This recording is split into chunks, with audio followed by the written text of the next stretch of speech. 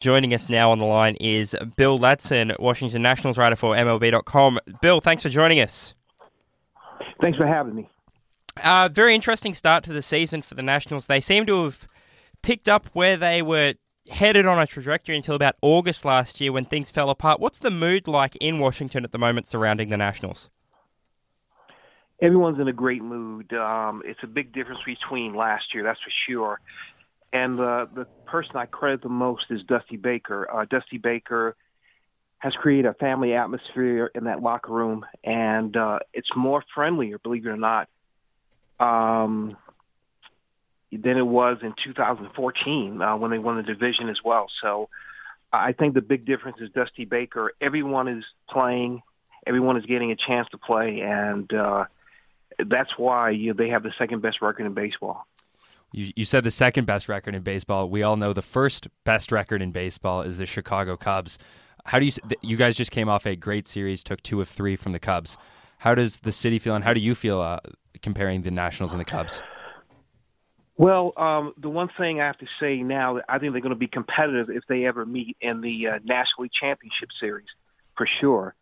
I think the Nationals sent a loud message that it's not going to be easy against them. And the Cubs, I think they show that their bullpen is really vulnerable right now. And I think the Nationals could go all the way this year. I know it's early to say that, but I really like their starting pitching. I like that now John Kelly's their closer. The Nationals are going to pick up a closer no matter what before the trade deadline. So I think they're going to be even better by the time the second half starts. Do you have a name of that closer? It sounds like there's an arms race going on between you guys and the Cubs for maybe a Yankees reliever.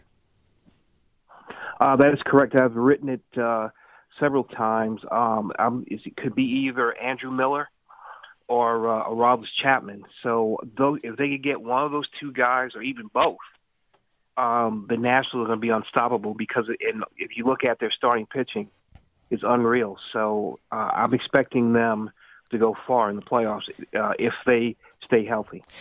Daniel Murphy was one of the key additions to the Nationals through the off-season.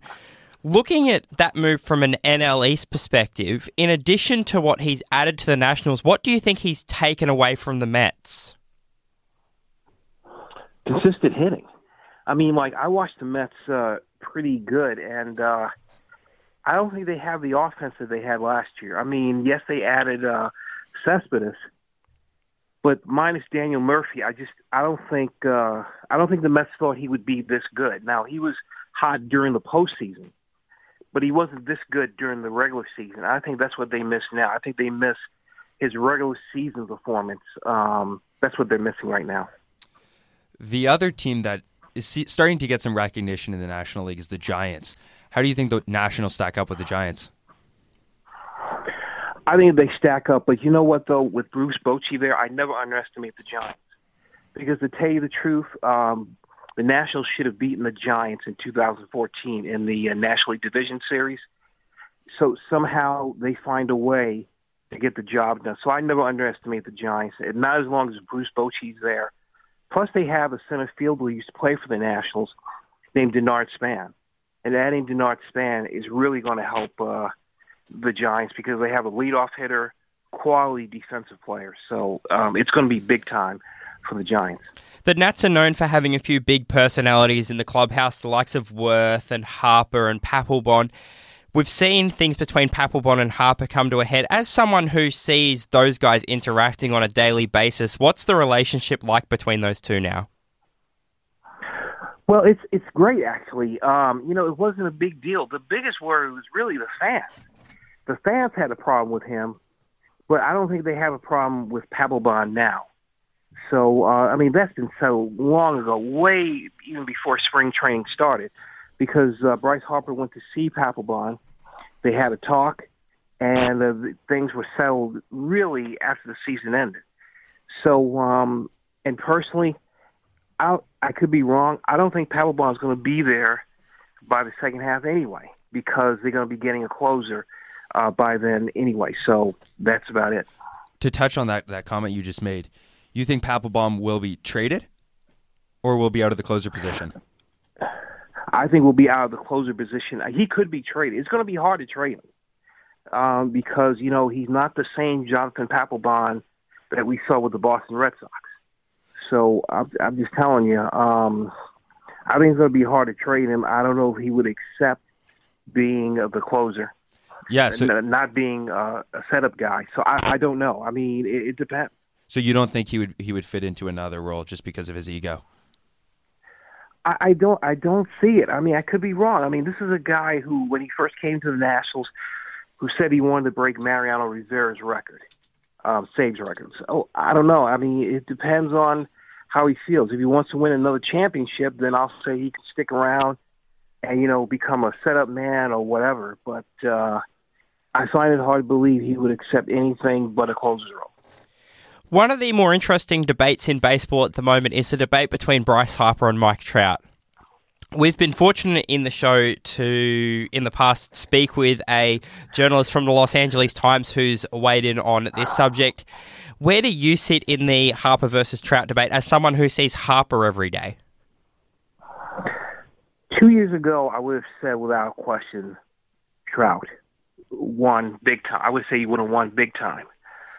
But after watching him last year and watching him again this year, I have to give it to Bryce Harper because Bryce Harper is becoming almost like Barry Bonds now. I mean, opposing teams are afraid to pitch to him. I mean, he leads the majors in walks.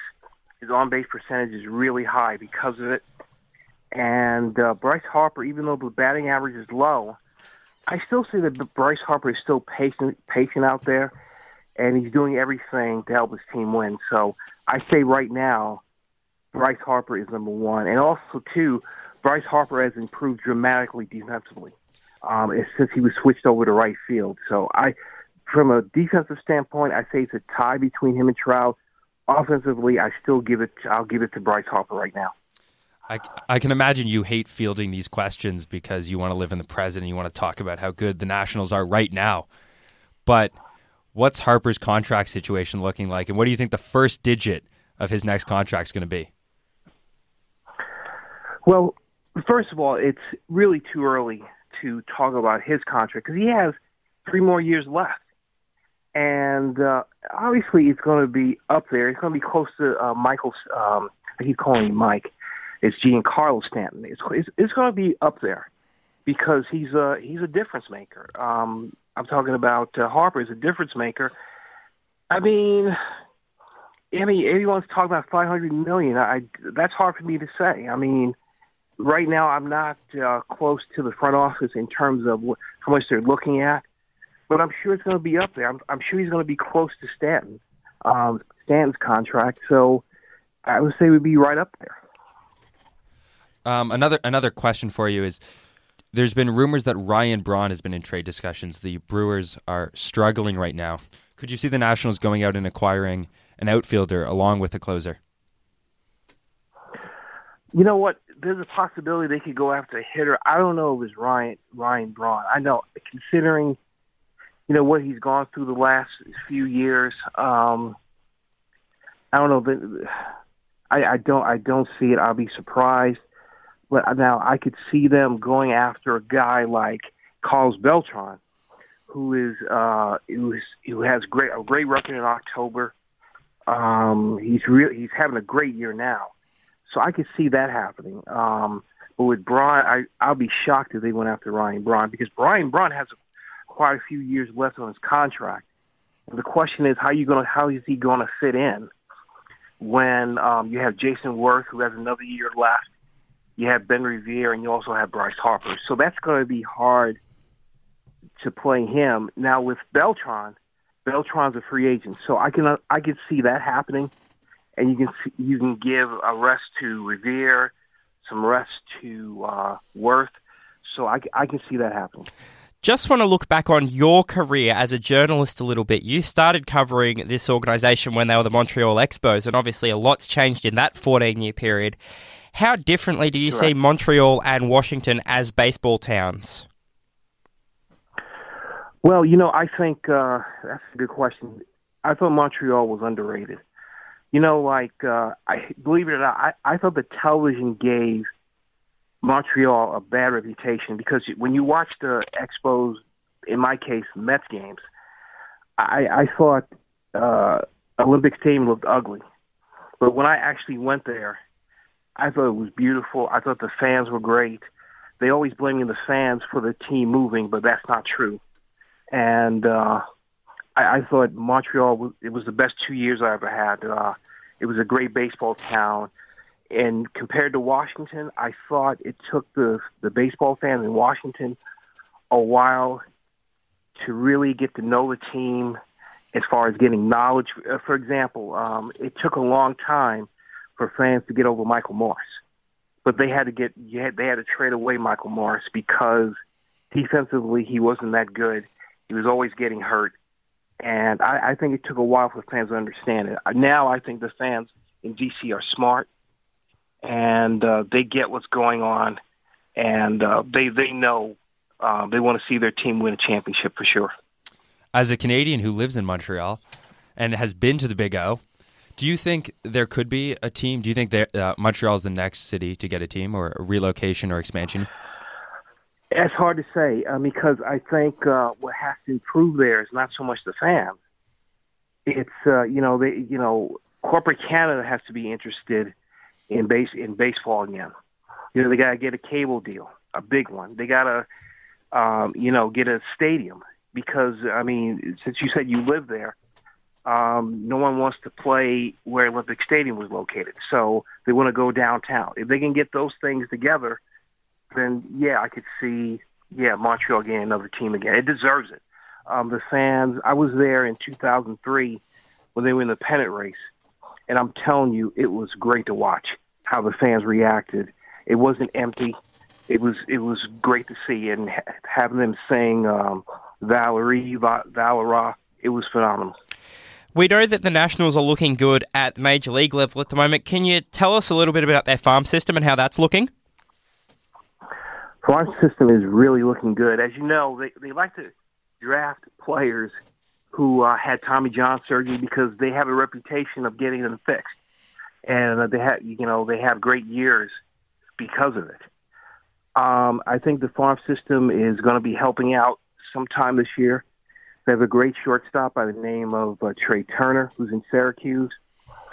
Giolito, another pitcher who could be helping them right after the All-Star break if some pitchers are not doing well. And he's in Double-A Harrisburg. He's been dominating. I got to tell you, Giolito has been fun to watch. So, the Nationals will never run out of players in the farm system because they have a pretty good farm system right now. As a Blue Jays fan, there's constant talk about sending Aaron Sanchez, a young pitcher, to the bullpen to save his arm and limit his innings pitched. As a Nationals writer, what is your thought on this situation of either sending a player to the bullpen early or limiting a pitch count in regards to Strasburg's history?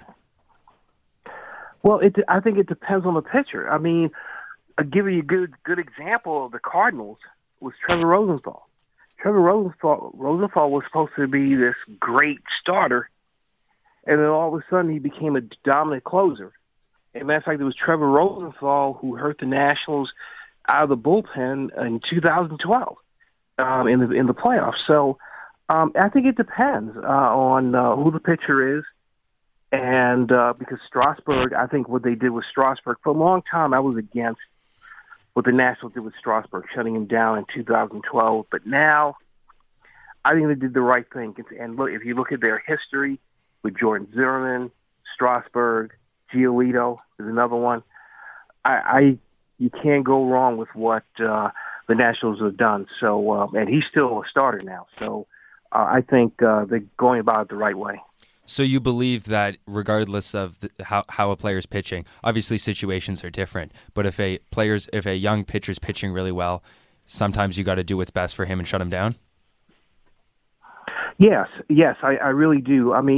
For a long time I thought it was wrong for the Nationals to do what they did because they were in the playoff race. And obviously, I'm one of many who believe that had Strasburg pitched in the playoffs, they would have won against the Cardinals. But as I say that, Strasburg has now received a new extension. His arm is good. And I think it shows that the Nationals did a great job in terms of how they handled his arm. They didn't rush him. They really, look what they did. I mean, they sacrificed their postseason because of it. So I think they're looking out for the player more than they do for the team. So I think that's a great thing. And they should be proud what they did with Strasburg. I'll send another Blue Jays-related question over to you. The Storen-Revere trade, how do the Nationals feel about it now, and how do you feel about it now? Well, I think they had no choice but to trade Drew Storen after what they did last year. He was having a great year, and then once they picked up Papelbon, I know he said it didn't bother him. It did. And they had to make that trade. Now, with Revere... Now, I think Revere is a good player. He's off to a slow start. I'd rather have Denard Span. But since they don't, I think the Nationals definitely, have the best deal, the better deal in that case. I'd rather have him over Drew Storen right now. One last one for you before we wrap things up is we want you to put your crystal ball glasses on, I guess, look into your crystal ball and tell us, where do you think the season ends for the Nationals? Does it end in a dog pile in the World Series? Does it end in the LCS? What do you think? Well, I predicted they would go to the World Series. I made this prediction early this year, and I really do think Dusty Baker's a big difference. I mean, I underestimated Dusty Baker because I thought he was going to do the same things that Matt Williams did: no stealing bases. And, no small ball, anything like that. But I got to tell you, Dusty Baker's doing all that and then some. And I think because of Dusty Baker, they're going to go all the way. Who do you see as the most likely candidate from the AL to make the World Series? Sorry to stick on this topic, but we're seeing in the AL at the moment, it's a league where there's no clear standout. Wow. If they can get some pitching, starting pitching, the Baltimore Orioles can be really something else. They have the offense. No question. The bullpen's there. If they can get some dominant starting pitching, I mean, Ubaldo Jimenez is not going to cut it. If they can get that together, watch out because, I can never underestimate Buck Showalter. So right now, I have to say the Baltimore Orioles. Very interesting. Bill, that's all we've got time for. Thank you so much for joining us today. It was a fantastic chat, and we'll certainly be keeping a close eye on the Nationals over the coming weeks and months. Anytime. Take care, guys. Thanks for having me.